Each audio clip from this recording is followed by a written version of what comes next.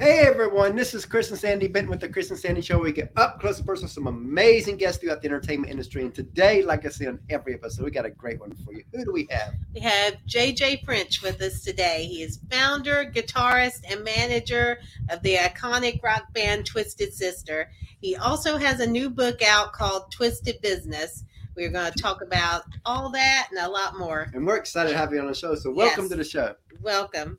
Thank you for having me. And I can't wait to get out of the freezing cold in New York and get down south. It's not too bad. Yeah, it's like 70 degrees here. Yeah, 70 something. I know. You have a wind chill factor of 68. I don't need to hear that, right now. It's gonna be 18 degrees tomorrow night. Okay. And tomorrow we're supposed to be 80, ain't it? Oh, shut up. Yeah, shut up. Yeah, somewhere in there. Now, granted, we live in Savannah right now, but we're eventually moving to Nashville. So we won't have the same cold you have, but we'll have a lot colder than we are now. Yeah, but the music scene is hotter than hell in Nashville. I mean, Nashville is one of my favorite cities. And for those people who don't go to Nashville a lot, do you guys go to Nashville a lot? Last year was our first time going, but we went 4 times last year. Well, let me just tell you, I've been going to Nashville for 30 years. Mm-hmm. The change in the last 3 years has been mind-blowing.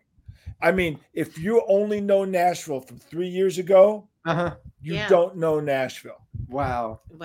Because what you guys are familiar with is not what I saw back then. Yeah. I mean, not even up to 3 years ago.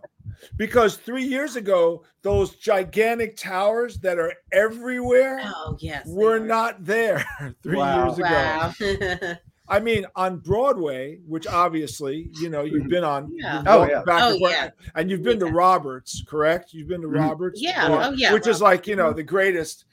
My favorite thing is to go to Roberts and have a bologna sandwich. I mean, that's really, that's my favorite thing is to go to Roberts. So, imagine you're in Roberts 4 years ago. You look up the street and you see the mall and the towers. That wasn't there 3 years ago. Oh, wow. That was just a bunch of little buildings. Yeah. Everywhere. There was just a bunch of little buildings. I mean, my guitar player lives in Nashville, Eddie Ojeda. He moved down there because the music scene is so crazy. It is. The other thing about Nashville is I write songs with a songwriter down there, and I swear I'm writing a song called "You're Not Allowed to Suck in Nashville," because every musician is like Brad Paisley. They are. Every musician is Tug McGraw. I mean, excuse me, is like Faith Hill, and Tim McGraw. Every musician is great. You're not allowed to suck. If you suck in Nashville, they take you out back and shoot you. I think, I have a theory about that. I just think that maybe church learning to play demands a certain level of expertise. I mean, so if you suck in church and you can't pray your way out of it, you're gone. You know what I mean? It's like, you're gone. So all these singers that come out of church, or these musicians that come out of church, and how many of them? There's millions of them. And they come out. I mean, this could be a gross generalization, but there's got to be a reason why. There has to be a reason. And I'm going to give all the props to Nashville. You walk into a club in New York City on any given night, take away COVID. Just take away COVID as an issue. Just on any given night, you go to a bar in New York and you see a live band.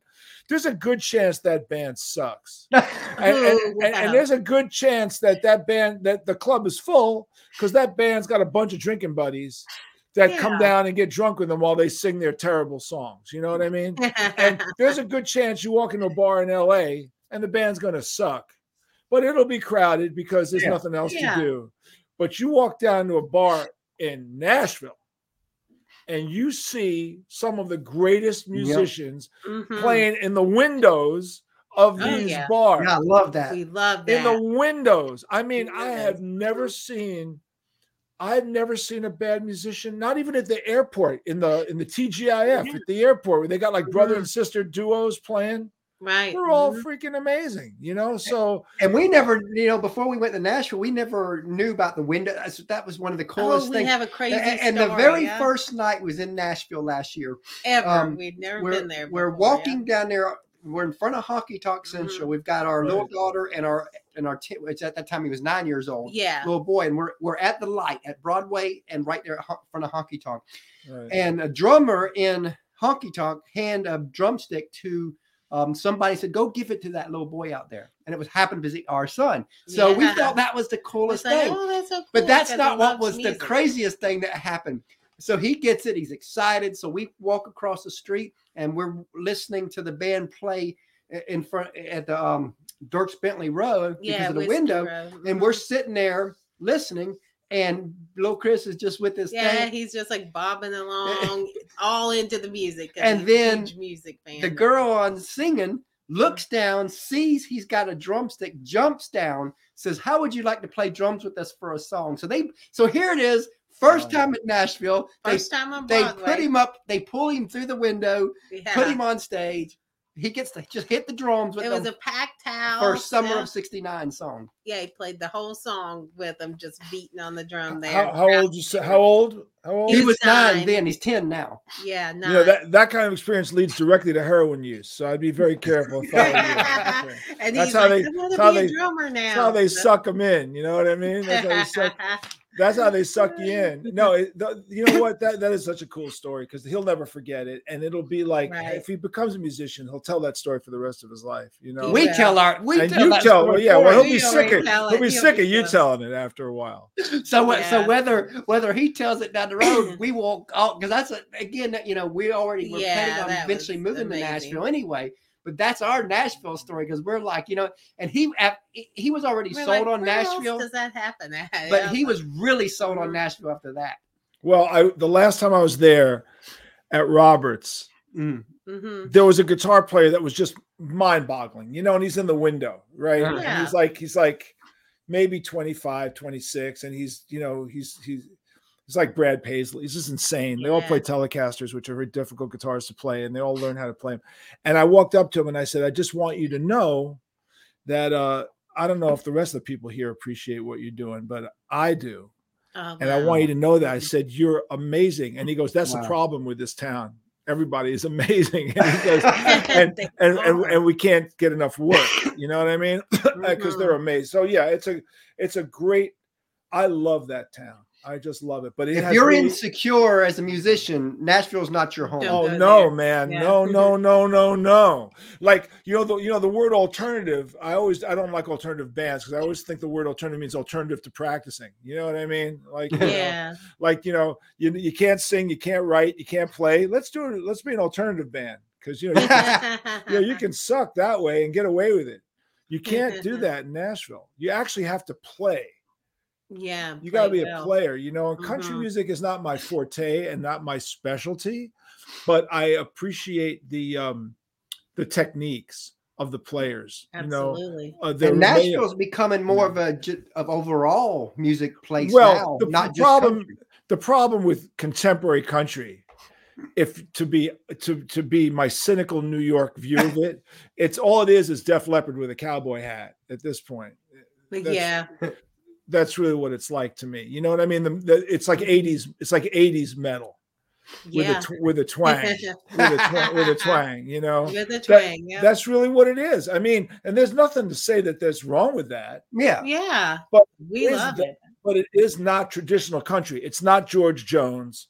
Do you know what I mean? It's not George Jones, and it's not Charlie Pride, and it's not Johnny Cash. It is a contemporary rock sound.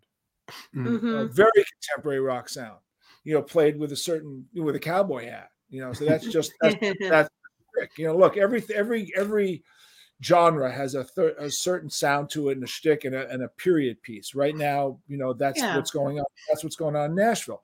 But they got great players down there, and and they got great people. And what I love about it is that the scene, you know, the live scene is so vibrant and so supportive.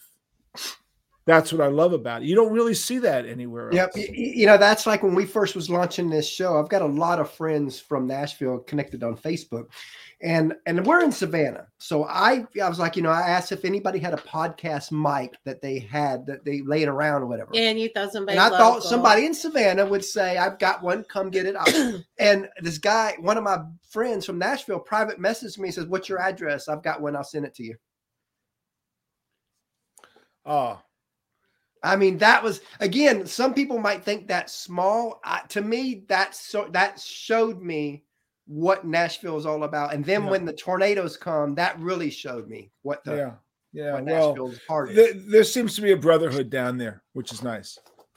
Yeah. You know, seems to be. I mean, growing up in New York City was a different. Oh, well, I don't know. I mean, the 60s were definitely different from everything else. You know, definitely being raised here in the 60s, having the luxury that I had to see the artists that I saw growing up on a weekly basis is something that most people, when they hear it, they hate me because I shouldn't be able to say that on this weekend I'm seeing Jimi Hendrix, next weekend I'm seeing Led Zeppelin, the weekend after that I'm seeing the Grateful Dead, the weekend after that I'm seeing the Allman Brothers, the weekend after that I'm seeing Canned Heat, then the Stones are coming around, then I'm seeing Jeff Beck will be back with Rod Stewart next week, Santana's playing next week, Mountain, Leslie West is playing next week, and that's all it was every day. Yeah. In New York back from 1967 to 72, that's what it was like. And all those shows, you never paid more than $3 to see any of them. Wow. You know, so the Rolling Stones were $6. Other than that, everything was $3. And if you couldn't afford the $3, it was $1 because you saw the same groups in Central Park during the summer play the Schaefer Festival for $1. Oh, wow. The tickets were $1 for the bleachers and $1.50 on the floor. So you could see the Beach Boys, Ike and Tina Turner, the band, you know, Jimi Hendrix, Led Zeppelin for $1. That's just how it was. Nobody thought about it in any particularly special way. That's just the way it was, you know. In '69, when Zeppelin came, I saw them in January of '69, May of '69, July of '69. I saw them in twice at the Fillmore. I saw them opening up for Iron Butterfly in the Fillmore. I saw the Woody Herman Orchestra opening up for Led Zeppelin. Oh, the Woody Herman Orchestra. I have a poster of Woody Herman and his clarinet under Led Zeppelin. Oh, wow. Think about how crazy that is. That is. Right? I mean, think about it. The New York Times reviewed that concert. And the whole concert review was Woody Herman Jazz Orchestra. And the last sentence was closing the show was a British quartet called Led Zeppelin. That was the review. Oh, that's crazy. Yeah. Wow. Right? That's crazy. Okay. But, you know, Jimi Hendrix, you know, he played at the Fillmore. Jimi Hendrix played the Cafe Wha, which is where he was discovered with his band Jimmy James and the Blue Flames. We had restaurants. They had these little restaurants in New York, Ungano's on 70th Street and the Scene on 50th Street and 8th Avenue. And these two tiny clubs, right? These two tiny clubs during the middle of the week, in between the weekend shows, all these artists would come to those clubs and just jam. Wow. So you walk in the club, there's Muddy Waters. I walked in once, Muddy Waters was playing. There were no seats, so the owner of the club said, go sit on his amplifier. So I went on stage and sat on Muddy's amp. All right. Or the MC5 was playing, or Free. I saw Free play in 1969. There was no stage. They played on the floor. You walked, you got right like 1 foot away from Paul Kossoff. Okay? or Blind Faith, or Eric Clapton and Delaney and Bonnie and Dr. John. And it was every night in all these rooms that just played all the time. It was that's amazing. That's how I became inspired to do what I did, because I had to at my access point. Oh, wow. My heroes. So how did Twisted Sister get started? I mean, what started that? Well, the in my book, Twisted Business, right? I talk about entrepreneurial. Yeah. The reason you're an entrepreneur, and rock bands are the epitome of the entrepreneur business, right? Yep. It's a self-starting business, right? So you have to believe in yourself. And, you have to be, and I always say in entrepreneurship, there's two reasons why you become an entrepreneur. And one is that you came up with an idea that nobody in the world thought of, and you risk everything that you own in your life to bring it to the world. Like you risk everything, right? That's number one.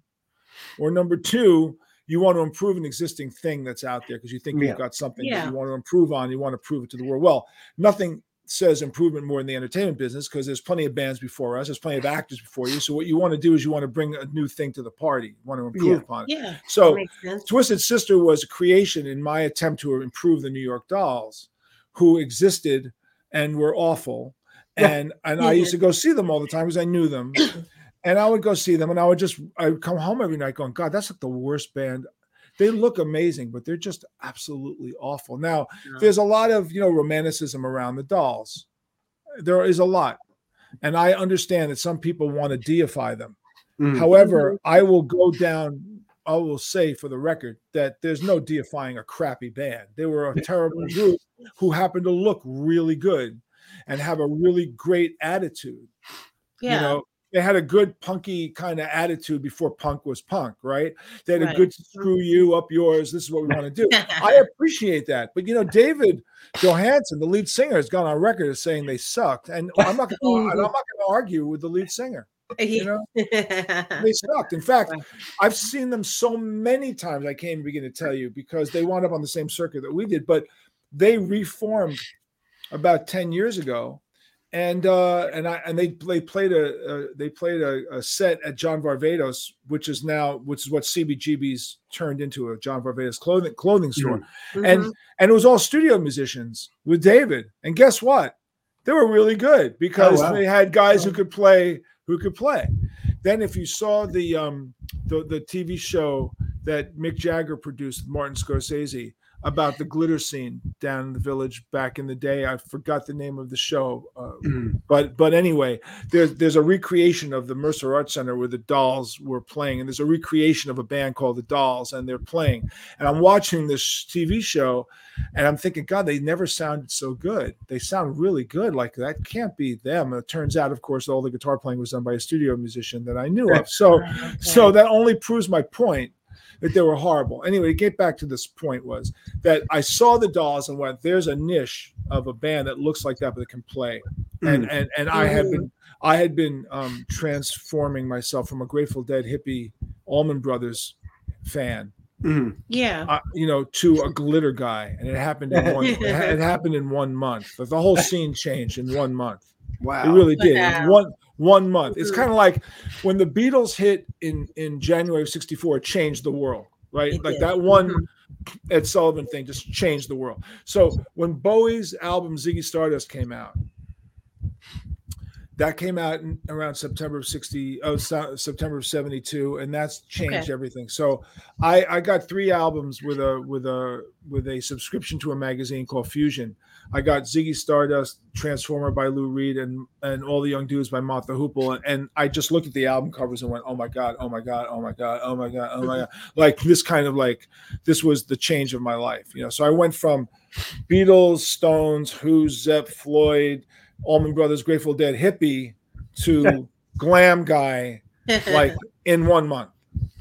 Coinciding with that, I was a drug dealer and a drug addict for 5 years. You know, I was a New York street hustler, for lack of a better way to put it. And I was a drug dealer, and I smuggled drugs and did drugs in Europe. And I lived a really crazy, hippie, super hippie, crazy life. Plus, I was involved in anti-war demonstrations, and I got thrown out of high school for taking positions that were pro civil rights, and I got thrown out. And I sued the Board of Education. So you can imagine all this is going on in my life.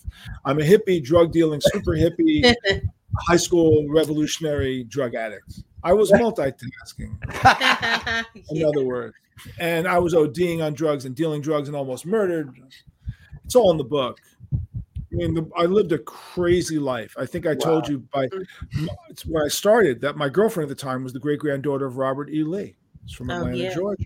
So, I mean, that's, you don't expect that from a Jewish kid in New York City, No. But my contention is that she dated me because she wanted to piss her mother off. And what could piss her mother off more than dating a Jewish drug dealing hippie drug addict from New York City if you're from Atlanta, Georgia? I mean, that pretty much ticks all the boxes, doesn't it? It does. I want my mom to hate, hey, Mom, guess what? He's a hippie, he's a drug dealer, he's Jewish, whatever. Oh, no. Well, we got to hate that guy, right? So anyway, I fulfilled all of her dreams. And unfortunately, as I outlined in the book, or I should say for the good thing, is the drug scene fell apart, and luckily it did. And I had to make a choice. Yeah, I've been sober 14 years myself. Okay, well, I've been straight for 50 years now. Wow. I stopped in 1972.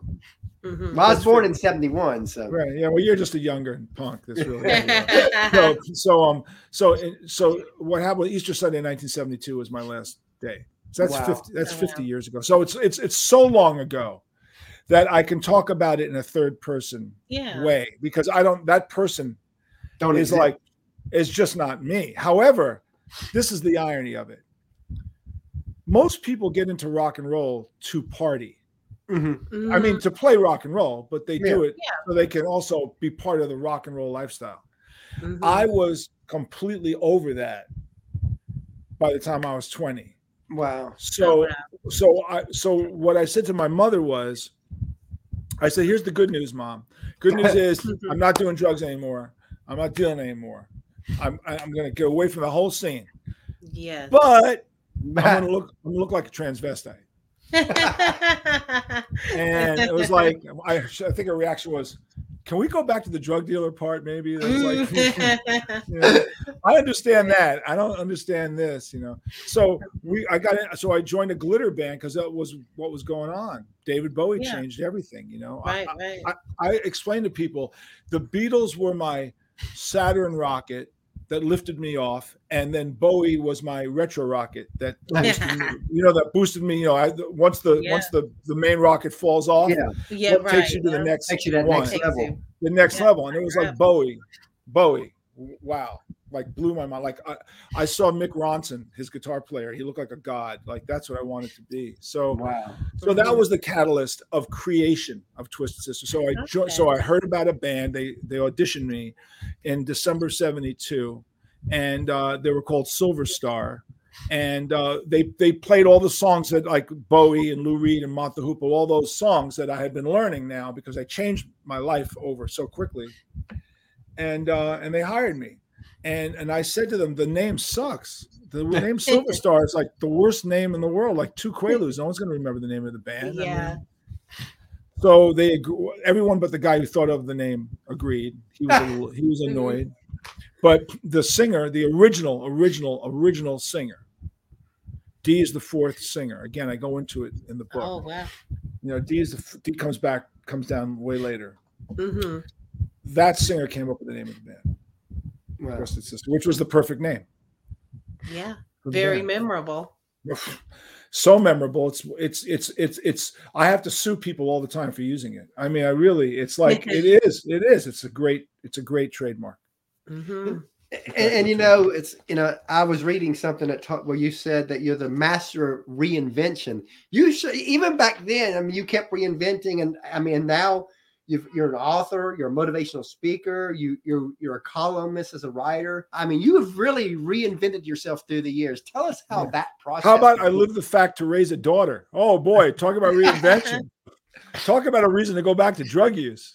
I always say the drug use is not the problem of the kids; it's the parents who have to take it to get over that crap.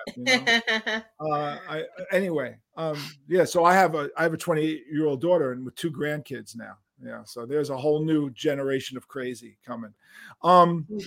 So Twisted. So yes, I didn't realize I was reinventing myself. It's a good point that you made. That came as I was looking back on the book and looking back on the process of my evolution and the band's success. It had to do with constantly reinventing. And in the entertainment world, you reinvent yourself all the time. I mean, you're only as good as your last hit. That's always been the case in the entertainment world. In fact, you can't even appreciate your success because invariably, if you have a hit record, the first question someone says is, "So what's next?" It's like, dude, can I just enjoy this for like 5 freaking minutes? I mean, I have a hit record. Can I just like spend a week enjoying it before I got to worry about the next step? Yes. So you always reinvent. So I didn't understand the reinvention aspect of Twisted Sister until I started getting into the fact that the band members were a bunch of drug addict alcoholics, and I had to keep firing them because they weren't professional. Mm-hmm. So I didn't start off by saying JJ French doesn't do drugs. JJ French doesn't drink. JJ French is like a Jehovah's Witness-y kind of guy. So he plays metal. No, I didn't, I'm not religious, by the way, I'm not religious. So this is not that. I just got bored and sick and tired of relying on people who were getting high. Yeah. To be consistently professional. I'm sorry. Mm-hmm. Isn't that the biggest problem that companies have? It's drug and alcohol abuse. Yeah. Right?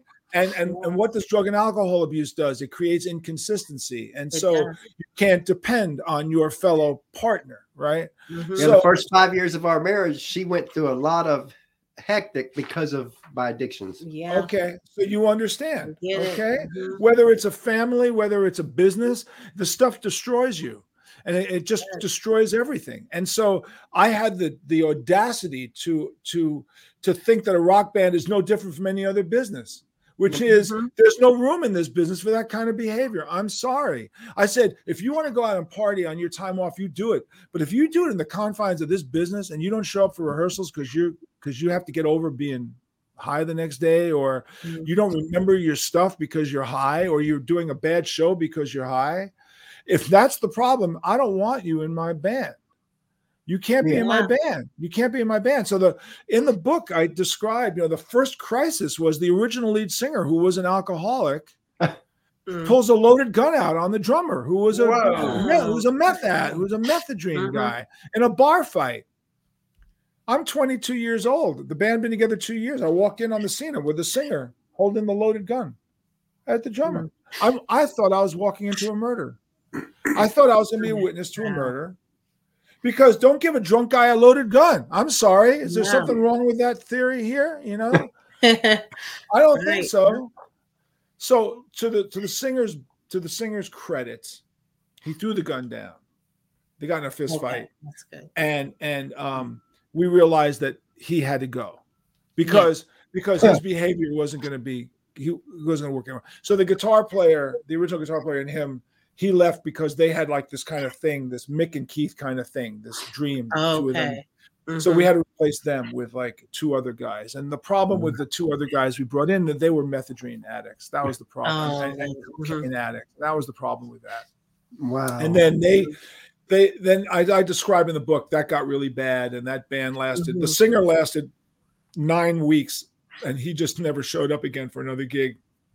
I took over singing, so now I'm the third lead singer of the band.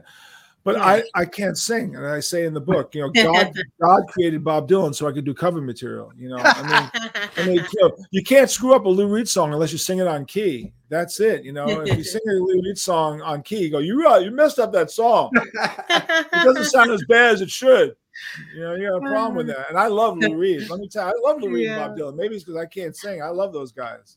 I love them, as opposed to Bono, who I can't listen to at all. I can't. I mean, I like you too, but Bono just sounds like a seal that wants to be fed a trout. Like every time I hear Bono, I hear, and I want to throw him a trout, But anyway, so in the book we detail all the transformations and the reinvention, because every time you bring new people in, you have to kind of change your approach. And then the originals come in, and as we describe the march to the record deal, we were turned down more times than a bedsheet in a whorehouse, and we've come back more times than Freddy Krueger. And that's a byproduct of trying and failing and trying and failing and trying and failing and coming back and trying and failing and trying. Yeah. Well, we've probably launched in our 19 years of marriage over 100 business ideas that all failed. Yeah. But they were not, but we learned what not to do. And we learned this, we learned that, we learned this. And then we just start this crazy show, January of 2020.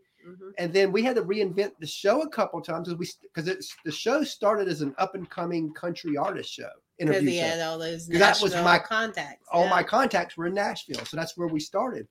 And then COVID happens. And I'm watching the whole entertainment industry get shut down. I'm like, we just went all out. We interviewed left. It's just everybody. And then within the music industry. And then about September, I was having a hard time booking some people for music because they were starting to get gigs again because COVID was starting to release at that point. And I was like, well, man, I got so used to booking people all the time on this show. What am I going to do? I was like, I wonder if the acting world would take us in the way the music world has. So I opened the door and started reaching out for actors. And next thing I know, we end up with Ed Asner on the show. Oh yeah, that really. And that one kind of opened the door for a lot of other actors and actresses and all that. So now we're an entertainment interview show, not just the country music interview show. You see that? It's interesting how it all works that way, isn't it? You know, and it was kind of like by accident, because there's no way you could have determined that COVID would have altered your life. No. And COVID altered many lives in ways that most people don't even understand. Most of my friends not in the performance aspect of the business, most of my friends in other aspects of businesses thought the world ended with COVID, and it turned out they had the best years of their lives.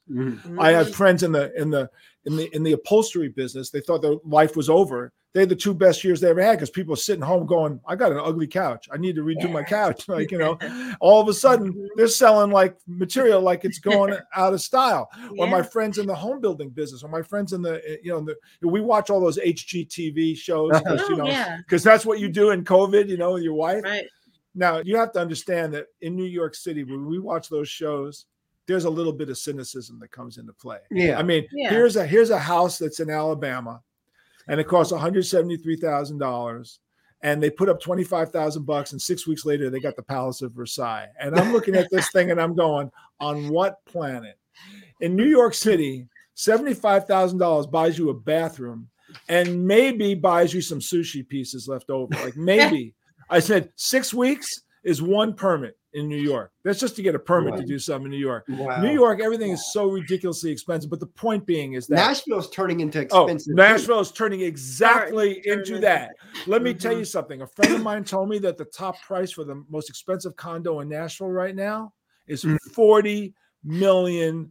That is New York City crazy. Well, what's happening too, I've got some real estate friends, and they say what they're dealing with right now is you got people from LA and New York all wanting to move to Nashville because they still want they want to get away from the big cities because of what COVID did, but they also still want a major city. So Nashville seems to be the right fit. And all that. And so what's happening is people are coming to Nashville and they don't want to have to bid. So the house is $400,000. They're like, I'll give you $700 to take it now. And it's causing all this friction. So people who are in Nashville can't afford to bid against that. So all the people, because if you're in LA or New York, $700,000 is that's like a down payment on their house, not a whole house. Right. No, 100% right. I mean, my guitar player moved down there 3 years ago. He said to me his condo's gone up 3 times in price. Wow. He got in at the right time, for doing that, so that's really crazy. So anyway, the guitar business, they thought it was going to collapse, went through the roof because people are sitting home playing guitar, people are sitting home. So a lot of businesses that people thought were going to just tank. Now, all my friends who are performers suffered. All the bands suffered. They had to get creative. Like we've got a friend of ours that lives in California, and what she did is she created the truck bed concert. You pay her and she comes out to the road in your house, and she has all her instruments in the bed of her truck, and she does a concert in the road at your house. That's great. This has been a very innovative period of time. It has. For people. And Twisted, we stepped away in 2016, so we did not have to endure the defeatism of not performing, but we license our music, and our songs are licensed. They're amongst the most licensed songs in the history of heavy metal. And we did that years ago. We made that transition years ago. So in a way, we protected ourselves with that transition. We really protect ourselves. And that was because of and I go into detail in the book about a conversation I had with a judge, which is important. So going back to 1989, when Twisted ended, after its first big breakup, I had to file for bankruptcy to protect myself with a lawsuit that involved $1 million lawsuit because Twisted was given the first $1 million advance in the history of the merchandising business. Us, Bruce Springsteen, and Madonna, and we broke up, so they came after us for our money. And so Dee and I both filed for bankruptcy. And I remember before I went to bankruptcy court, I was in England watching television at my soon-to-be second wife's in-laws' house, and I was watching some commercial on TV in which they used the song "Stand By Me" as the bed of the commercial, like underneath the song, and it was like Tide detergent or something. There was a sexy British young guy, and he takes his t-shirt off in a laundromat, and throws it in, you know, and some hot Mm-hmm. girls seeing it, and they're playing Stand By Me. You know, it's okay. That's cool. But England being England, the song became popular again and went to number one. This is like 30 years after the song was number one. Only in England can you do something that quirky. You know, like all of a sudden the song becomes so hot that like 12-year-old kids want to go out and buy a song that was released in 1961. Like only in England. So I remember thinking, wow, music and commercials, man. That's like what a great concept. So 6 months later, I was in bankruptcy court, and I remember the judge looked at me and he said, so one of the only assets you own is the name Twisted Sister. So why shouldn't I take that name from you and, you know, give it to your creditors? And I said, you could, but it's worthless today. And he said, what do you mean? It's worthless. I said, it's worthless. I said, nobody cares about Twisted Sister. I said, we're yesterday's news. I said, in pop culture, once you're yesterday's news, you're yesterday's news. I said, nobody cares about Twisted Sister today. I said, however, in 10 years, maybe Tide Detergent will want to use one of our songs in the commercial. And maybe if they do, I'll put the band back together. And maybe if I do, I'll remarry. And maybe if I remarry, I'll have a kid. And maybe I'll want a college fund for my kid. And maybe that money I may make on that commercial will fund a college fund. And the judge looked at me and he went, wow, okay, you can keep the name. 10 years to the month of that statement. 10 years to the month. Comtrex nasal spray license. We're not going to take it for $100,000. That was the first time ever. Wow. And then when the band reformed, we re-recorded our songs, so we had the rights to the masters, and we licensed our own masters. So we became very well aware. So the song has been used. I have a log of all of them. Yeah, Taylor Swift kind of woke a lot of artists up about that. Yeah, you know, and the thing with Taylor, you already knew it. I already knew it. And besides which, Taylor made it sound like she was being discriminated against, when the truth of the matter is that we all are in the same situation. It's like, yeah, Taylor, don't boo-hoo me. I said the Beatles are in the same situation. The Rolling Stones are in the same situation. Pink Floyd is in the same situation. Grateful Dead are in the same situation. We're all in the same situation because we all licensed our music and gave it to a corporation because that's what you had to do. I said, yes, we can all claim it's criminality, it's thievery. We can all do that. But, you know, no one forced you to do it. They basically said, this is the way the rules are. If you want to play by these rules, this is what you got to do. And then that's it. So the only thing that the record labels did not do, and I always wondered why, because they screwed the artist every way they could possibly screw the artist. Like you figure, boy, they came up with ways, just unique ways to screw us all out of our money. But they left one clause untouched. And I think they did it out of their own unmitigated arrogance. Back when these laws were written in the 30s and the 40s, back in those days, no artist like Bing Crosby and Hoagie Carmichael, we're talking like back in the 30s and 40s, you know, if you had a hit record or a hit song, you lasted 5 years and then you were done. I mean, most you had 5 years. So they had a clause in the contract. It says after 5 years, you can re-record your songs. Like somebody will care. Like their attitude is no one's going to care. Give them that bone, because you know what? It ain't going to matter. Let them just do what they want to do, you know. I mean, they screw you in every other way possible, which I can't. But if we had a show just on how they contractually screw you, it would just take too long. But let me also say that it's the same. We're all in the same playing field. What do I talk about in my book? I talk about observing your playing field. If you got to take a look at the way the rules are at the time you are playing the game. What game? You play on those rules, and that's the way it is. I mean, they asked the quarterback, Josh, what's his face, who lost, the Buffalo Bills, who lost in overtime. You know, because of the overtime rule, the 3 minute they got the touchdown they got a touchdown and they didn't get a chance to get the ball back. And he goes, okay, the overtime rule sucks, but guess what?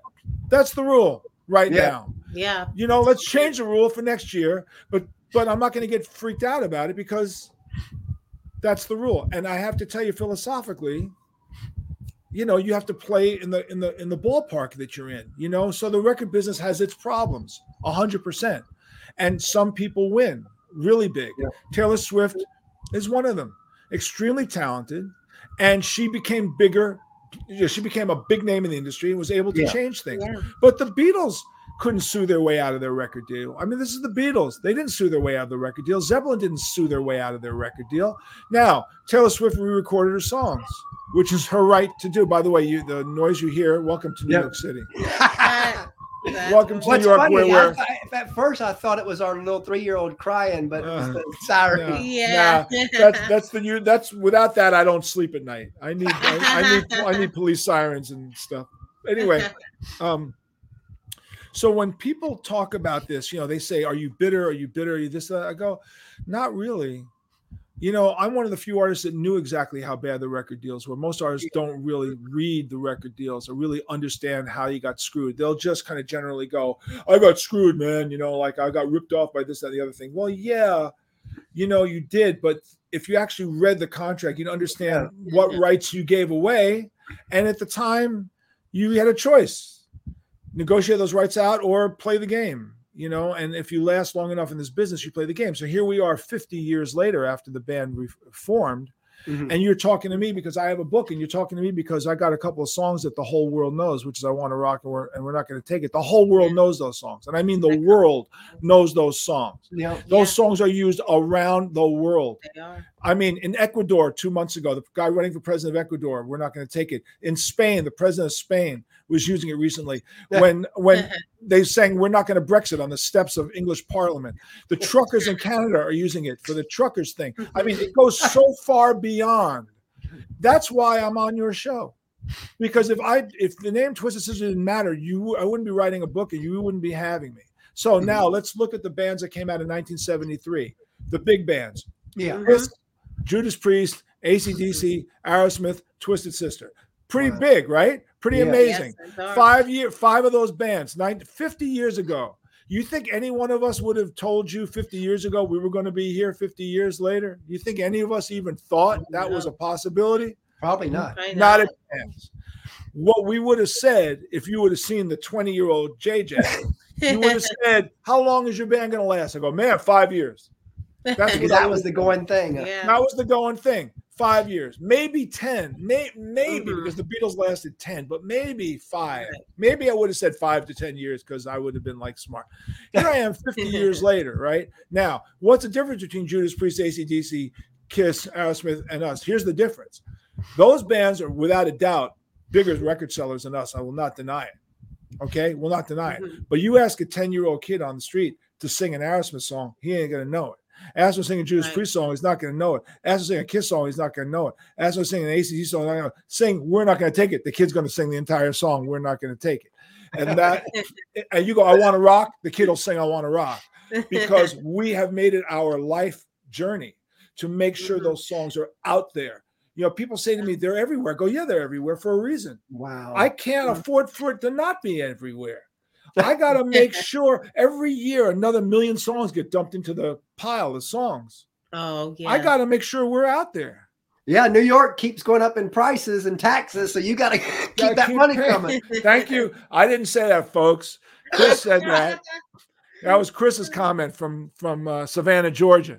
JJ didn't say that. From the South. But yeah, that's very true. I mean, I was asked recently, like, "Well, you license it. You make very reasonable deals for licensing." I said, "We make reasonable deals depending on who wants to use it. If an independent company comes around, an independent film company, they can't afford much, I'll say, yeah, I want it in that movie. I will encourage it. I want it out there. It's important to our legacy that is out there. Wow. Super important to our legacy." I'll definitely love that. Now, through these years, as you know, a lot of people, they see the glory in what you do, but they don't see the grind that it takes to get to the top. And I always like to talk about that a little bit because, as you know, a lot of people think if you got the talent, you can make it. But we both know that's just not true. If you don't have the work ethic, you can forget it. Those doors will not open. So tell us a little bit about that side of it. Well, in the book, I use the twisted method of reinvention. And it's TWISTED, tenacity, wisdom, inspiration, stability, trust, excellence, and discipline. These are the rules by which the band made it. What you're talking about is tenacity right there. And you're talking about excellence and discipline right there. So let me talk about that. In the book, I've always said I have played over 9,000 shows of Twisted Sister.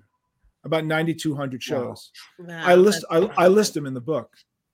I list them in the book. So you can go back of the book. We've done over 500 interviews in 2 years. I'm sorry? We've done over 500 interviews in 2 years. Well, that's my point. Okay. So let's discuss this. A musician comes to me now. He says, JJ, come see my band. I go, how long you been together? They go, 2 years. I go, how many shows you done? 50. I go, okay, 50 shows, like 50, 45-minute shows. Yeah, I said, okay. Wow. When you get to 500, call me and I'll come down and see your band. 500? That'll never happen. I said, well, there's a good chance I ain't going to come and see your band. Because the truth is you're going to suck till you hit about 500, and I don't have time to watch you suck. I said, but but once you hit about 500, you're going to be pretty good. And they'll go, well, how many shows you do? Well, here's the deal, folks. So take out your little notepad and take a note what I'm about to tell you. In the first 30 months of this band's career, we played 3,520 shows. Wow. Oh, in the first 2 years, I played 3,520 shows. 3,520 45-minute shows, because we were doing 5 shows a night, 6 nights a week. Then that's before D joined. Wow. Okay. When D joined 76, we did another, before the record deal, another 4,500 shows. So we had done 7,500 shows before we even had a record deal. So when people say, well, how come you guys are so good live? I say, well, if you still suck after 7,500 shows, maybe you shouldn't be in this business. That's true. I mean, you know, you do this a couple hundred times, a couple thousand times, and people go, hey, Chris Sandy, you suck. You go, well, maybe we're not right for this business. You know, we've done it 2,000 times. Yeah. So I don't. So the whole point is, I talk about this thing. I call it the boredom of excellence, and this is what I mean by that. Yeah. You interview a gold medal skier, and they'll tell you the reason why I won the gold medal is because from the age of 10, I was on the slopes 6 days a week, 4 o'clock in the morning, 8 hours a day, for 20 years. That's how come I golden medal. You talk to a first chair violinist at the Philharmonic, and you go, how'd you get there? Well, when I was 10, I had to practice 8 hours a day, 6 days a week, after school, blah, blah, for 20 years. And that's how I get it. I go, okay. So what you're saying is you put in ridiculous amount of time that the average person would never do, because the average person would never do it. That's why they get paid the big bucks and do it. And you're sitting home on your ass, you know, with a cable TV remote, which is fine. Totally fine. But if you're not willing, as you put in, Chris and Sandy, to put that work in, you don't get it out. So, and it sucks to put that work in, and it's boring to put that work in. I call it the boredom. I call it the boredom of excellence. It freaking sucks. But you either have the capacity to do it over and over and over again, or you don't. You know the cliche, they say that insanity is when you do the same thing over and over and expect a different result. I completely disagree. Exactly. Completely. You do the same thing over and over again, and guess what? You get better, even if you don't realize you're getting better, because the process of doing it subliminally improves you. I'll bet you guys will do a show and you go, wow, that question wasn't a good one. Maybe next time we shouldn't ask that question, or that person doesn't react well, and you won't do it again. But you needed to. Like there are some questions that we ask almost every show, but then I know where this person may stand. I will avoid that question. That's the point. We want to keep, the goal is to keep the show on the story. Yeah, but maybe you had to have a rough interview to learn that. Yeah. Do you know what I mean? You know, it's funny you say that, because we had an interview. It was back when COVID first started, and nobody really knew what was going on. And I remember we had this guy come on the show. Now we were audio only at that time, so I was able to clip it, so it's not a big deal. But video's a little different. But we had a guy come on, and him and his brother just got in an argument about COVID. They're both for extreme sides. He was on the side that everything should be shut down for a year or two if you had to. However long. His brother was on the other side that nothing should be shut down. No restrictions. No restrictions. So he gets on the show, and rants for 10 minutes about this story. And I'm trying to guide it back, and I'm trying to guide it back. No, It took me 10 minutes. Well, after it was over, I pulled that audio up, clipped that part out, and then reloaded. And then you said to yourself, I got to pay attention to these kinds of things. Yeah. Right. See, I am the easiest interview in the world because all you got to do is press play and I can just go off. Yes, absolutely. You know, I can go off and tell you stories all day long that people want to hear. That's the difference. They're entertaining stories, and it's stories that people want to know. But I'm also an interviewer. So I know that. I have my own podcast. Oh, wow. So I have the same issues you do. So I'm either interviewing people or being interviewed. Right? I just finished being interviewed 5 minutes before I hooked up with you guys on a podcast where technically they lost my interview. I had to redo it again. Oh, wow. That's why we like live. You know what? You know, I know some people, you know, a lot of people don't like, I've had people tell me I couldn't do live. I have to be able to edit and all that. I'm like, I like rawness. I like and I don't want to edit to be. I mean, there's been a few times like that one guy I've had to, but for the most part, we're raw and authentic. Well, listen, people know that. That's why my book did so well. That's why the first printing sold out. I was very open in my book. I told the whole story, all the good and bad parts, you know, because good, bad, and ugly. You have to.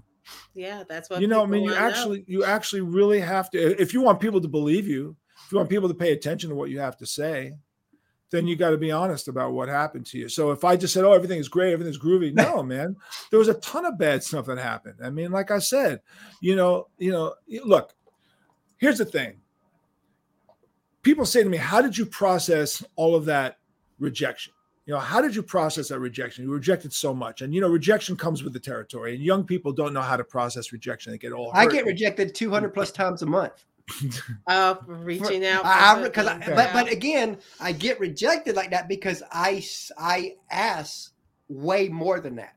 Okay, well, yeah, that's the point. So again, you know, so what I say is that I kept diaries for 15 years. Wow. And then many years later, I went back to my diaries and read them. The diaries were set up on the day that my mom died in 1974 because when my mom died, remember that situation where I told you that the singer pulled the gun out on the drummer and was going to kill him? Mm-hmm. Well, my mom died the week after that. Wow. And my girlfriend, who I was in love with, and I broke up the week after that. So it was three things in a row. Tough. That was very, very, very, very tough. And I spiraled into a very dark depression. Mm-hmm. And because I had stopped doing drugs 2 years earlier, you would think that I had you would go back to the drugs to help you get through it. And I didn't. I was steadfast. But I also should have gone to a therapist, which I did not do. Yeah. But I suffered severe depression. I didn't eat for like months and I didn't sleep. I got down 149 pounds and nobody recognized it because, you know, you're a glitter rock star. You're supposed to be thin and emaciated and look like Keith Richards. You know what I mean? You're supposed to look like that. But I couldn't sleep. I was so depressed. I contemplated suicide. Wow. And then I came out of it. About 8 months later, I woke up one morning and I went, wow, I feel good. Like, why do I feel good today? I shouldn't feel good today. I'm sure tomorrow I'll feel bad again. And I didn't. And I came to the conclusion that unless you are depressed, clinically depressed, your body has a natural healing cycle like it does with a cut on your hand. Mm-hmm. And it just so happened it went through a natural healing cycle before I did something stupid to myself. But I started keeping a diary on my mother's funeral, which was December 10th, 1974. And I kept that diary going for 15 years. And what that diary showed me in the whole history of the band's club days was every time adversity occurred, how did we handle it? Like I used to keep I documented my mental state and documented what was going on with the band, but never went back to read it. Just said, today, blah, blah, blah happened. Today, da-da-da. Today, I feel like this. Today, and then finally, 15 years later, I started going back and reading. And had some aha moments. And I had some aha moments. And I said, first of all, a diary is one of the best things you can do because if you keep a diary and you track your real emotions and you get over some bad stuff, you will give you confidence that you can get over other bad stuff again. Yeah. Once you know you can do it, you feel better about the fact that you can do it. Okay. So so you may get rejected, but you're going to get another one. And that's just going to make it better. And you know what? Even Johnny Carson didn't get everybody that he wanted to get. I mean, it just so happens that that's just the way it goes. So here's the point. So Twisted Sister would get a rejection from a record label, right? Yeah. And it would be depressing. You get the letter, the note, whatever. And back in those days, whatever they did, they called you, they told you whatever, or they never called you back. It's the other thing, right? Yeah. The passive aggressive, you never get, okay, right, you're done. So because the band was so popular on a local level, we were able to play in front of thousands of people every night. That helps get over a depression. Okay. So in other words, you get turned down, but you go to a club and it's sold out that night, 1,500 people. And you go, well, we can't suck that bad. There's 1,500 people out here. We got to be good. But what we noticed was we went through this cycle that happened over and over again where we mourned the rejection. Then we reflected on the rejection. Then we retooled if we thought part of the rejection had some merit, and you have to be very honest with yourself. And then we reapplied the new technique, and we would go at it again. Yeah, and then it would fall apart again, and we would mourn the rejection, and then we reflect on the rejection. I tell people just because someone says you suck, rinse and repeat. Yeah, wash, rinse, repeat. And just because someone tells you suck doesn't mean you don't suck. You could really suck.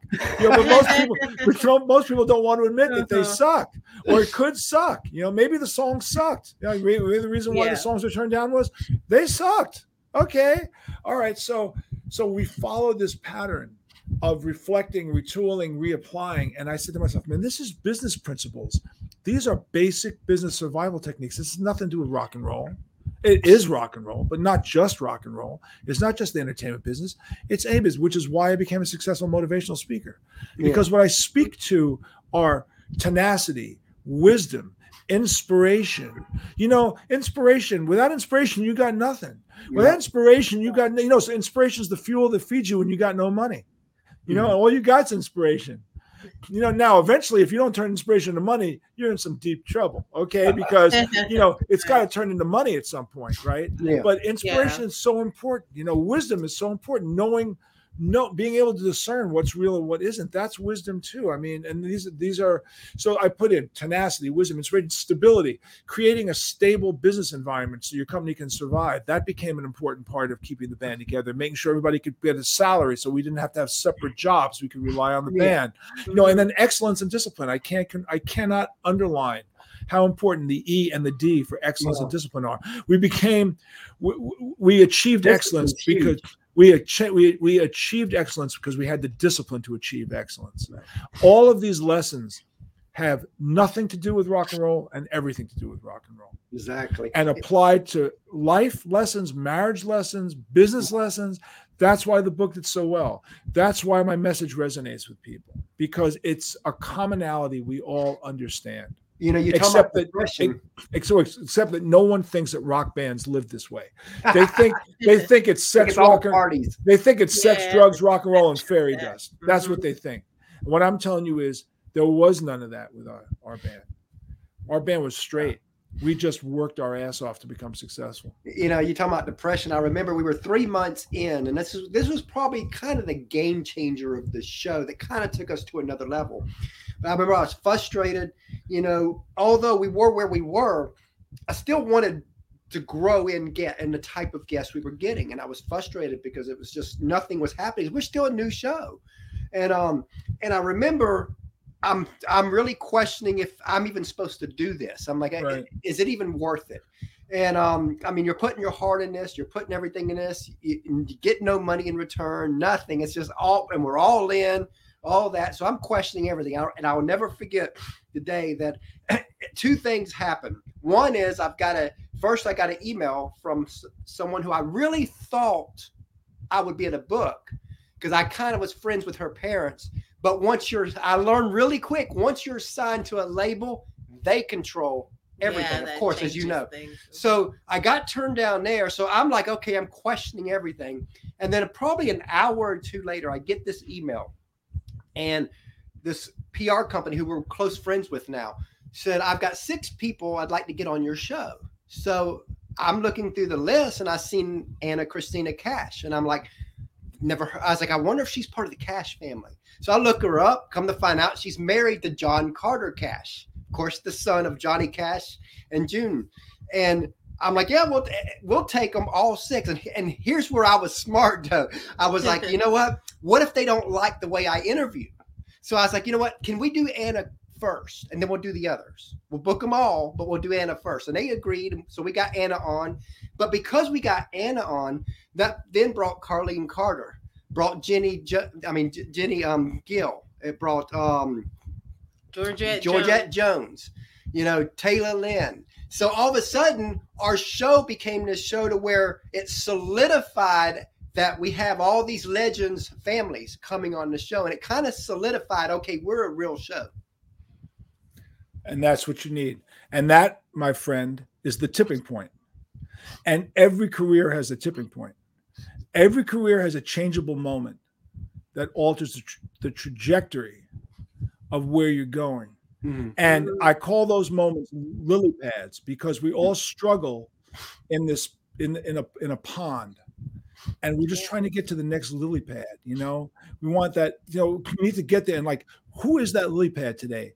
What is that validation I'm getting today? Where's that signal from God or wherever you want to call it? Like, however you want to call it. What is that message, that signal that's telling you that you're on that pathway and you're on that right pathway? And everybody needs that. And those kinds of days are tipping point days. I mean, if I think about the 10 years that Twisted Sister went after a record deal, there were like 5 moments of all those thousands of days. 5 moments that made the difference between living and dying. Wow. Like, you know what I mean? Like 5 moments that if it had gone the other way. Let me tell you something. Michael LaMonaco is a name you may not know. He's a celebrity chef.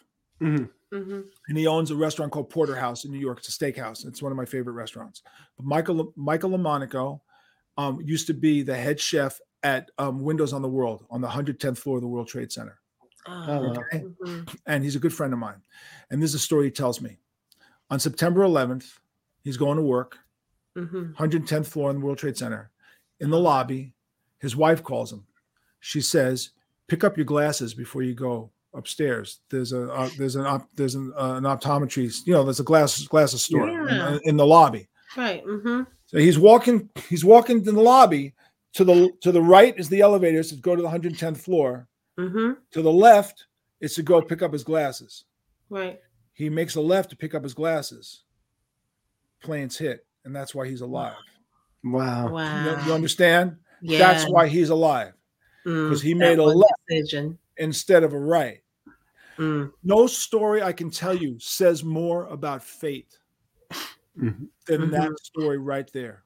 Yes. You make a left or do you make a right? Pick door number 1, pick door number 2.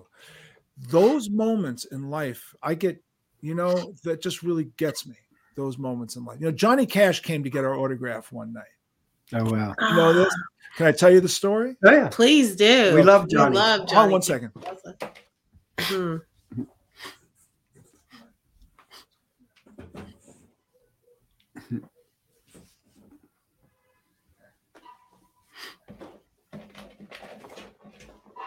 So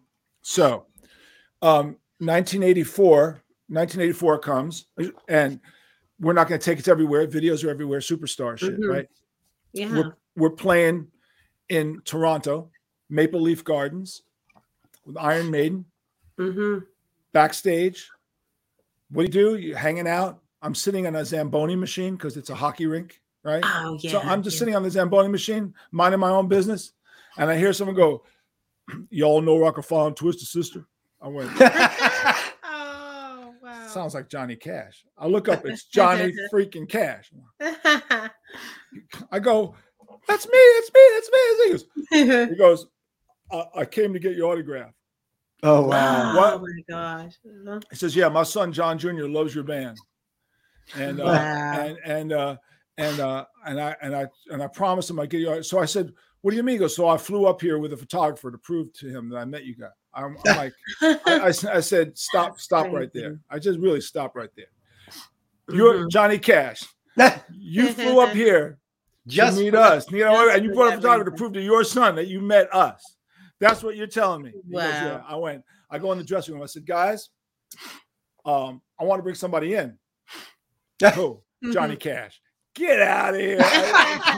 I went $1,000, dude. $1,000 right now. So my bass player goes, well, I know you, JJ. You wouldn't put up $1,000 if he wasn't there, you know. So Johnny walks in. It's like, oh my God, it's Johnny Cash. So like, I got a great photo of us with Johnny. You know, we're taking the photos and all this together, and I'm embarrassed. And I just don't even know what to say. I'm just like, humming. I'm looking at him, and he's, you know, counting around and just being fun, regular guy. And he says to me, "You all gonna be playing Nashville?" I said, "Yeah, probably next January, February." He looks at me, he goes, "JJ, you call me when you're down." I went, wow. What's your number? He goes, "Just call the House of Cash." So 2 months later, we're in Nashville. And I get the phone number for House of Cash, and I'm thinking I think it's a bank, it's a loan company or something, you know, House of Cash. Yeah. I call up, and the woman answers. She goes, "House of Cash," and I go, "Is this House of Cash as in Johnny Cash, or is in like a bank?" She goes, "Johnny Cash," and I go, "Is he there?" And she goes, "He don't live here, darling. It's a museum." I went, "Oh, it was his mother." By the way, it was his mom. His mother. Wow. So I went, well, listen, if he comes by, you tell him JJ French, Twisted Sister's here, and I'm at the Hilton, and we're playing tomorrow night at the Civic Center or whatever. Okay. So I hang up the phone. And the phone rings 8 o'clock the next morning, and I'm thinking it's my wife, you know? So I was like, pick up the phone, "Hi, what's up?" I'm here. "Hi, JJ, it's Johnny Cash." I almost fall off the bed. Like, you know, that voice is like, that voice cuts through digital everything. It was like, "Oh, JJ, this is Johnny Cash." I'm like, Johnny, what's up? He goes, "Can you put me and Waylon on the guest list tonight?" And I went, "Whoa." Oh, Waylon. And I went, "Excuse me." I said, "You want me to put you and Waylon?" I said, "Just out of curiosity, don't you just show up and the hat? I mean, I'll put your name out there, but I mean, it's like, how does Johnny Cash and Waylon Jennings go to a place in Nashville and not have anybody?" So they come down.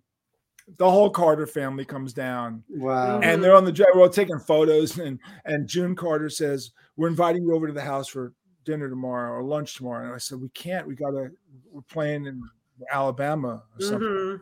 And they go, "Well, you all have to come back." "Okay, we will." So that was mind blowing. And then a couple of months later, Johnny Cash was on the Today Show, and Brian Gumbel was interviewing him.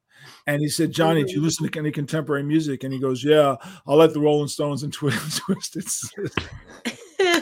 Whoa. Now, I've never met John Jr. I'd love to get a hold of John Jr. If you could, after the show, let me know how to get a hold of him. I'd love to get a hold of him. I'd love to have him on my show and tell him that story.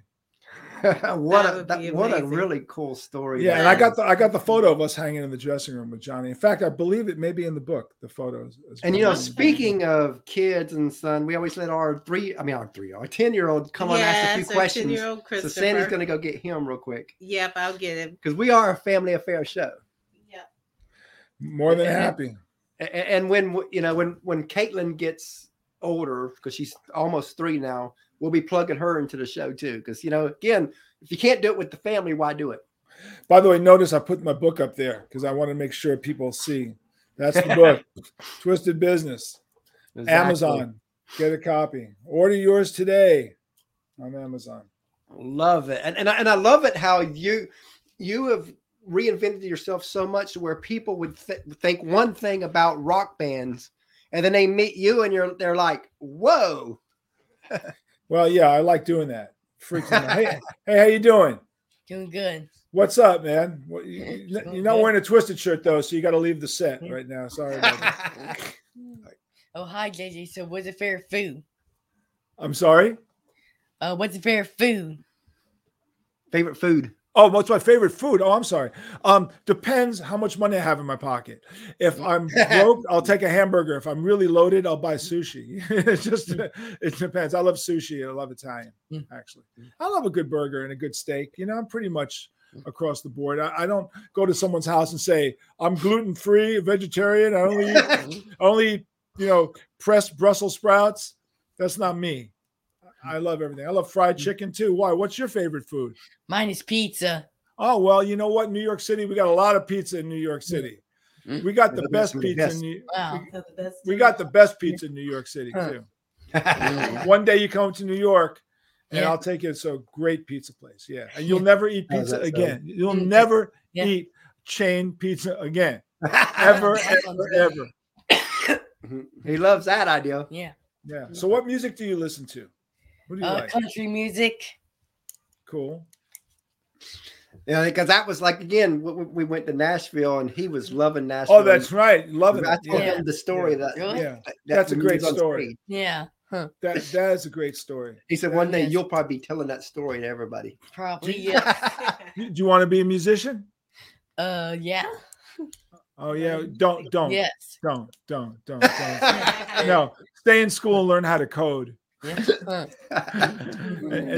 Or become like the world's greatest video gamer, and you can make billions of dollars. Who would have thought that, right? Whoever would have thought that? I mean, because when I remember when I was growing up, get off that video game because it ain't going to ever make you money. And here it is now. You got people getting rich playing Super video rich. games. Yeah, but when the band we playing in the bars back in the 80s, Pac-Man had just come out. Space Invaders and Pac-Man. That's like ancient. Pong. Do you remember Pong? I mean, that's like ancient stuff. I'm sure you don't even know about that stuff. He don't. No, he doesn't. Cool. Right. So who's your favorite country artist? What's my favorite country artist? Who's your favorite? Probably Toby Keith. Oh, Toby Keith is great. Yes. My singer appeared with Toby on a Celebrity Apprentice show. Huh. Oh, wow. Oh, wow. Yeah, I think he did. So yeah, that's cool, man. I'm glad you like that stuff. Yeah. Go to a lot of shows if they inspire you. It's important. Yeah, exactly. But do yourself a favor. Wear earplugs. Yeah, you don't want to have bad hearing. Yeah. No, do that, man. You don't want ringing in your ears because that's what we all suffer. We all suffer from tinnitus. Yeah, I was one of them crazy people when I was 18 that had the 412s in the bed of my truck. Yeah, my friend used to sell the loudest car stereo systems in the world. Wow. And this was his motto. If your car ain't shaking, you've been taken. That was his motto. Yeah, because I remember in Savannah, we have a loud radio law. And I remember I got pulled over one time and the officer came up to the car or truck and says, look, I normally, when music's a little loud, I normally don't give tickets for that. He says, but when I'm a block behind you going 45 miles an hour and my mirror shakes, I have no choice. Well, listen, to that, when I was learning how to play guitar and I had my first big amplifier, I live in Manhattan in an apartment building. And my mother was out and I opened up the windows in my bedroom and I pulled out my guitar and I'm doing like Pete Townsend windmilling and it was a 6 foot tall amplifier. And I'm like having the best time. We're just like windmilling and like, just like going, man, this is it. I was 17 years old. This is like the best. This is the best. My mother wasn't home and I hear the door banging. And I said, oh my God, it's gotta be the police. I gotta be the police. So I go to the door, I open the door and it's a woman standing there, and I don't recognize her. I live in a big apartment building, I don't recognize her, but she was young, like 21, 22. And she's screaming, you son of a bitch, you have any idea how loud your guitar is? Unbelievable. As I'm writing my PhD thesis, I can't concentrate. And I said, what apartment do you live in? She goes, what apartment? I live on 87th and Columbus Avenue. That was 4 blocks away. Wow. And I said, you heard my amp 4 blocks away? She goes, yeah. I said, that was the best thing I ever bought in my life. So you can imagine what the people in the apartments heard. Oh God, yeah, they hated me. I killed the entire Canasta team in my building over those years. Yeah, I had people out there who used to get really upset in the neighborhood I used to live in. And again, I would never do this now, but back then, I was 18. I've got this loud thing, and it 2 a.m. in the morning, and I'm coming home, and people would tell me that their pictures would fall off the wall. And I had people so mad at me.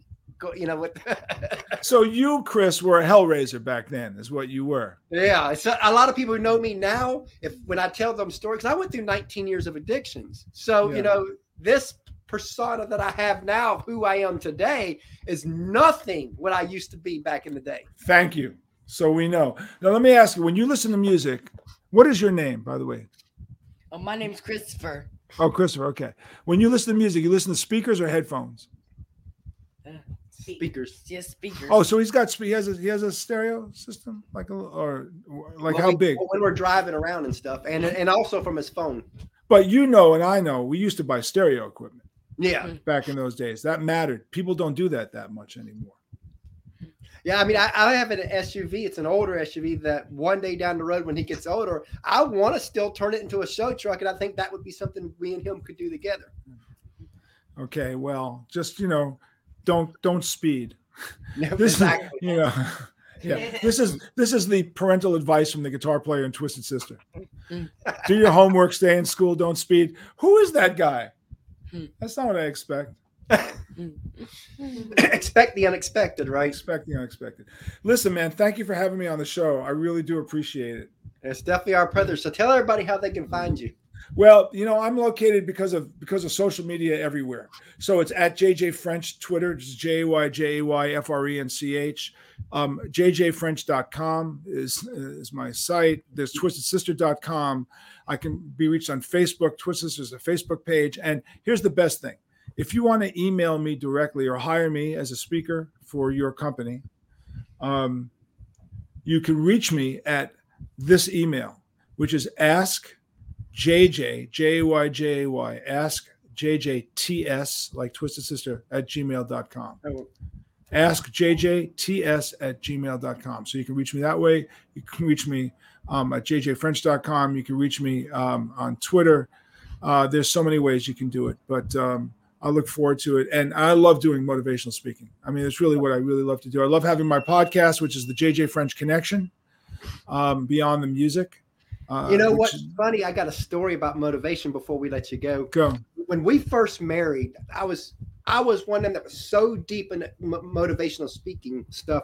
That was one of my ultimate goals, to be a speaker.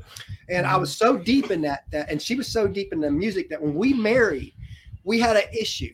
I only wanted to listen to motivation stuff in the vehicle. She only wanted to listen to music. So we had to compromise. We learned real fast that she didn't like everything and I didn't like everything, because I was one of them that if your automobile was not the Motivation University, then you weren't serious about any business you're in. That was what my thinking back then. But I've come to compromise with her back then. And now I'm so grateful I did, because not only do we still get to speak, I still get to do what I love to do. But with our show, she gets her music part. And here it is. Because we both compromise, we're able to then now combine our passions into one. Well, that's a very important thing, because I believe in collaboration. Mm-hmm. That's what a rock band is about. It's collaborating. There's a cliche, and it says, you'll go faster if you do it alone, but you go farther if you do it together. Love it. Okay. Love that. And it's true. Ahmed Erdogan from Atlantic Records gave me some great advice years ago. And, he said, success is easier if you don't mind who gets the credit. If you know how to sublimate your ego, you can go much faster. That's a very tough thing to do. It takes real maturation to be able to understand that. But if I didn't let D be D, you wouldn't be knowing about me either. I hired him. I brought him in. He was a songwriter. He always wrote great stuff. I wasn't a songwriter. Without him, I am nothing. So I created the business model. He created the creative model, and it's all about collaboration. It's very, very strong. You're much stronger together than you are apart. Remember, you can go faster alone, but you go farther together. Exactly. Yeah, and we've took up a lot of your time, and I could go all day long when we especially you start getting on the motivation stuff. I'm like all that, because I still believe in all that, but I also believe in balance now, because again, I just like when you bring on one thing I've learned is I was so head into that I became not relatable, but now because when you get more balance, you become relatable to everybody. Yeah, well, this is a very humbling business to be in the guest speaking podcast business too. You get to hear a lot of stories, and you'll hopefully you pick things up, because everything is a learning experience. Exactly. Every conversation. Listen, here's the truth. This is what I believe. On any given day, you can have a conversation that can change your life. Yep. Yes. On any given day, without even realizing it. But if you don't get your ass out of your house and walk out your door, you will never have that conversation. Yep. You have to be a social animal, and you have to be prepared to open yourself up. But on any given day, you can have a conversation. I've done it. That's happened to me so many times.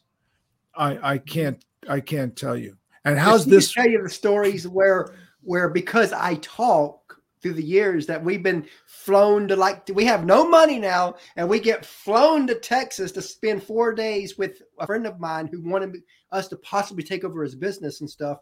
And the timing wasn't right because our family's over here and all that. So I said no. But again, so many times we've been on infomercials before down in Florida. Oh yeah. But again, it's because I talk. Yeah. It's just opportunities. It's just crazy if like they say, if you don't ask, the answer is always no. No. And just think about this for coincidence. My wife, her ex-husband, and me have the same first and last name, completely randomly. Wow, completely well, randomly. She didn't have to remember a new name, did she? No. She could have Alzheimer's, and she's been married to the same guy for all these years. But yeah, same first and last name. Yeah, my real name, which is not JJ French. Well, actually, it's John French now, but my real name is John Siegel, and her first husband's name is John Siegel. How's that one? That's like Woody Allen on LSD, mescaline. That's when you know it's fate, right? Yeah, that's when you kind of know it. Yeah. Well, you know, they say everything happens for a reason, and everything does happen for a reason. The only question you have to ask yourself is the reason preordained or not? Because everything does. There's a reason for everything. I mean, everything that does happen happens for a reason. I'm a believer when people say to me, "Do you believe in fate?" I say I believe in preparation and opportunity. Exactly. If you're prepared at the time that the opportunity arises, you're going to be in a better chance. Better be over prepared with no opportunity than under prepared with that. 100%. You got it right. And when we start talking like this, Chris, then yes, this is motivational speaking stuff. But we as speakers, this is what we believe in. And this is the information we have because we're talking to somebody that day that needs to hear what we're saying. Mm-hmm. We're maybe we're thinking, oh man, this is just another speaking gig, but you're actually talking to someone who that day, that conversation can change their life. Yeah. And you have to take that seriously. You really do. Anyway, guys, thank you so much. It's been a pleasure having you on. This is one of our best interviews ever. And we look forward to having you back down the road. Yes. Thank you. Well, hopefully it'll be before our 60th reunion because I'll be way too old at that point. Most definitely. Take care, guys. Absolutely. Thanks so so much. much. Have a great day. Bye-bye.